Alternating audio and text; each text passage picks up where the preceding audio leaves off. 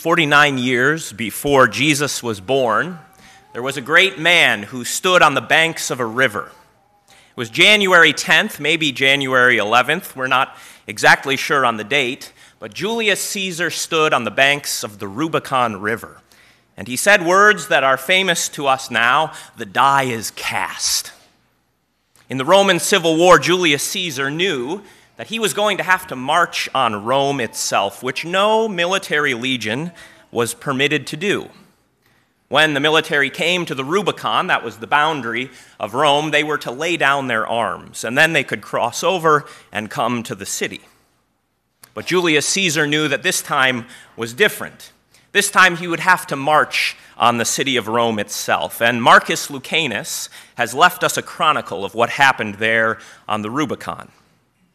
Here's his words: how swiftly Caesar had surmounted those icy Alps, and in his mind conceived of immense upheavals, the coming war. When he reached the water of the little Rubicon, clearly to the leader through the murky night, there appeared a mighty image of his country in distress. Grief was in her face, and her white hair was streaming from her tower-crowned head. With tresses torn and shoulders bare, she stood before him and sighing said, "Where further do you march? Where do you take these standards, my warriors? If lawfully you come, if as citizens, then this far only are you allowed." But then trembling struck that great leader's limbs. His hair grew stiff, and weakness checked his progress. Holding his feet at the river's edge, at last Caesar speaks. "O thunderer, surveying great Rome's walls from the Tarpeian rock, O Phrygian house gods of Iulus, clan and mysteries of Quirinius, who was carried off to heaven, O Jupiter of Latium, seated in lofty Alba and hearths of Vesta, O Rome, equal to the highest deity, favor now my plans. Not with impious weapons do I pursue you. Here am I, Caesar, conqueror of land and sea, your own soldier everywhere, and now too, if I am permitted. The man who makes me your enemy," he said to Rome, "it is he who is the guilty one." And then Caesar broke the barriers of war, and through the swollen river swiftly took his standards. As Caesar crossed the flood and reached the opposite bank, from Hesperia's forbidden fields he took his stand and said, "Here I abandon peace and desecrated law. Fortune, it is you I follow now. Farewell to treaties. From now on, war is our judge." Powerful words, aren't they? As Caesar crossed over that Rubicon River, he was saying farewell to all of the old things, and his mind was set on only one thing now: conquering even the city of Rome. The die, indeed, was cast. And I tell you that story because I want you to picture Jesus there on the Jordan River. Jesus there on the Jordan River, a river more imminent than the Rubicon River. For Jesus is what Caesar wished he could be. Jesus is the greater Caesar. Jesus is the greater emperor. Jesus is the great ruler. And as he stood on the Jordan River, it was no less of a monumental moment than Caesar at the Rubicon. And I wonder if, as Jesus stood there at the Jordan River, if Jesus had a vision of what was ahead for him. Surely he didn't see Rome coming to him in the guise of a woman and pleading with him to turn back, but Jesus surely saw everything that baptism there in the Jordan River would entail. And that's what I want to impress on you this morning. Baptism is a formative event. Baptism is the kind of thing that you never really get over. Baptism is the kind of thing that shapes you not just for a moment, not just for a day, but shapes you forever. It was that way for Jesus, and it's that way for you now too. In baptism, the die is indeed cast. In baptism, an old world fades away and a new world is laid out before us. It was that way for Jesus, and it is that way now for all who are baptized in his name. So picture Jesus there at the Jordan River, like Caesar at the Rubicon. Picture Jesus poised to go in, not to make war on Rome, but Jesus poised there at the Jordan River. What was in his mind? Well, we know what was in John's mind, don't we?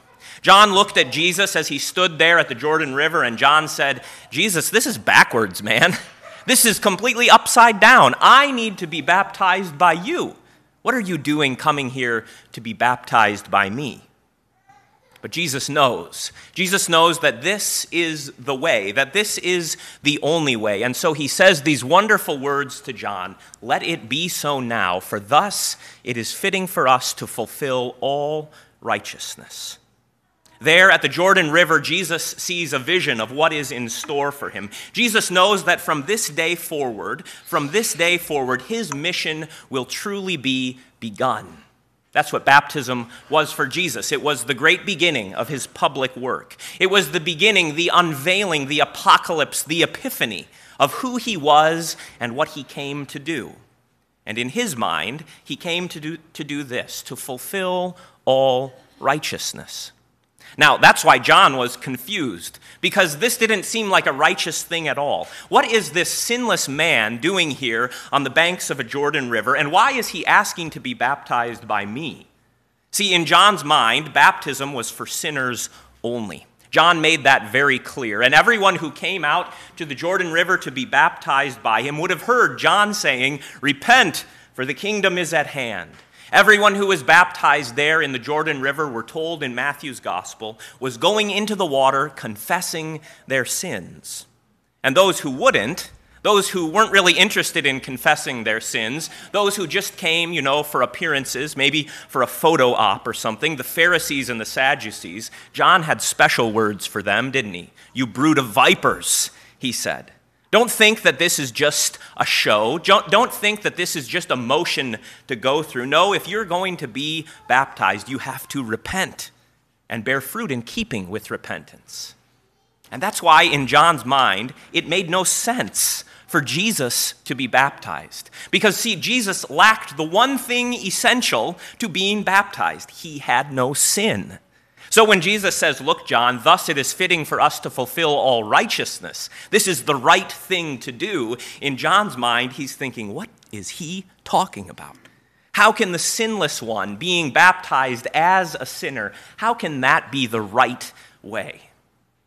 But see, this is what Jesus perceived so clearly, and this is what he proclaimed through his ministry, and this is the very thing he was sent to do. To fulfill God's righteousness by taking upon himself the place of a sinner.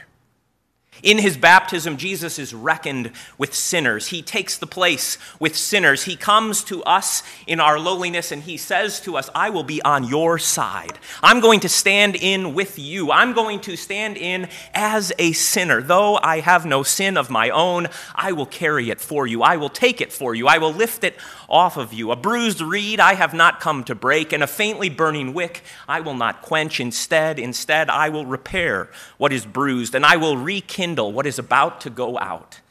And so at the Jordan River, Jesus says, "Thus it is fitting for me to fulfill all righteousness precisely in this way, by being baptized as a sinner, by being counted as a sinner, by being reckoned as a sinner." And see, this is what's so wonderful about baptism. It's not just a show. It's not just Jesus, trying to present himself in this way. No, he is really taking our sins. He is really taking the place of the sinner. That's what Jesus' baptism was all about, and that is what his life was all about. And so Jesus can say about his death and about his resurrection, even after he's baptized, he'll say things like this: "I have a baptism to be baptized with, and oh, how I wish that I was being baptized." He who was baptized there in the Jordan River knew that once he stepped into that water, the die was cast, that he would be the one bearing our sins. And the one who bears the sins of the world has only one place to go. Not to Rome, to rule over an empire, but to a cross, to bear a curse, to take upon himself what our sins justly and properly deserve, which is the stroke of death. Jesus knew there at the waters of his baptism that once he crossed into the Jordan River, there was only one place that he was going to go, and he did it. Caesar stood at the Rubicon and said, "From now on, war is our judge." Jesus stood at the waters of the Jordan and said, "From now on, the cross is my destiny. From now on, I will bear the sins of the whole world, and I will do away with them. I will bury them in my death. I will bury them in the grave, and I will rise up from that place with sin no more clinging to me. See, for Jesus, baptism wasn't just a one-time event. No, his whole life was this baptism. His whole life came from that Jordan River, sprang from that river, and flowed on from that river. From the Jordan to Mount Calvary, there is a straight line in our Savior's mind, and there should be one in our view as well today. For here is what we see at the baptism of Jesus. Here is the great epiphany, that God has sent his Son into the world not to condemn the world, but to stand in with sinners. And that means to stand in with you. He stands there in the waters of holy baptism, and what you deserve is dumped out on him. What we need is dumped out on him there in the waters of the Jordan, and finally in the flood waters of his cross. Jesus does away with sin, and just so, do you see, just so he fulfills all righteousness. The righteous judgment on sin that God the Father spoke in the Garden of Eden is finally dealt out to Jesus on the cross. And this is what God loves for us to see. What did the baptism begin for Jesus? It began this mission of fulfilling God's righteousness. It began a new creation, we might even say, because that's why the Spirit comes down as a dove, right? Where was the last place that the dove was seen hovering in the Old Testament? Wasn't it after Noah? Wasn't it after Noah passed through the floodwaters that he sent out a dove? And when the dove flew out, it landed in that new creation and grabbed an olive branch and brought that olive branch back to Noah. But then the dove went out again. And it landed in the new creation, and it made a new home. So now the Spirit rushes down on Jesus, and it comes in the form of a dove. Why? So that you would know that in Jesus, what had started with Noah finds its fulfillment. Finally, a new creation is being prepared. Finally, a place where sin, where evil, where wickedness is destroyed, and where only righteousness grows. That new place is prepared. And it's prepared in and through this man, Jesus. Lastly, the voice of the Father booms out from heaven. This is my beloved Son, with whom I am well pleased.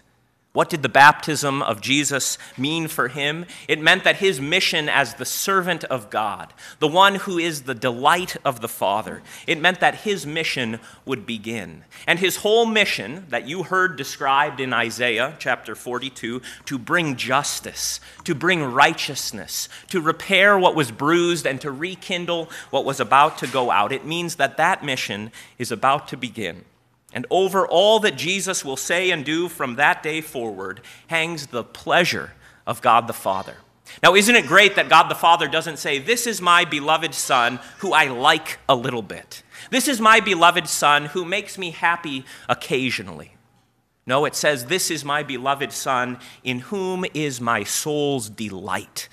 Everything that Jesus said and everything that Jesus did is the good pleasure of the Heavenly Father, the rich pleasure of his soul. And that includes the carrying of your sin to the cross. What is it that God the Father loves? He loves that his Son has come into the world to save you, to take your sins, to take your death, and to do away with them through the cross. That is the good pleasure that is shown to us in the waters of the Jordan River, that here comes the beloved Son of the Father. And what does he do? He takes our sins. Jesus could have begun his ministry any way he wanted to, I suppose. He could have done some crazy miracle and shown everyone that he was a wonder worker. But here in his baptism, we see the very heart of his mission. Jesus didn't come to be some kind of a trickster, a magician who could do cool tricks. No, he came for something far greater, to take your sins, to die in your place, to do away with those things that haunt you, that pain you, that would destroy you, to do away with them once and for all through his cross. That's what you see in the baptism of Jesus. That's what I mean, that Jesus never really got over his baptism, and neither do you. Because the same thing that began for Jesus in his baptism begins now for every Christian in your baptism. In your baptism, you have something that you never really get over. It's not just a cute photo op, although the children are always cute, aren't they? It's not just a day to eat punch or drink punch and eat cake. It's not just the kind of thing that we say, well, I think I'm supposed to do this for some reason. No, in baptism, we have given to us what Christ has gotten for us. What Christ gets, he now gives to us in holy baptism, and in and through holy baptism, we receive it as a gift.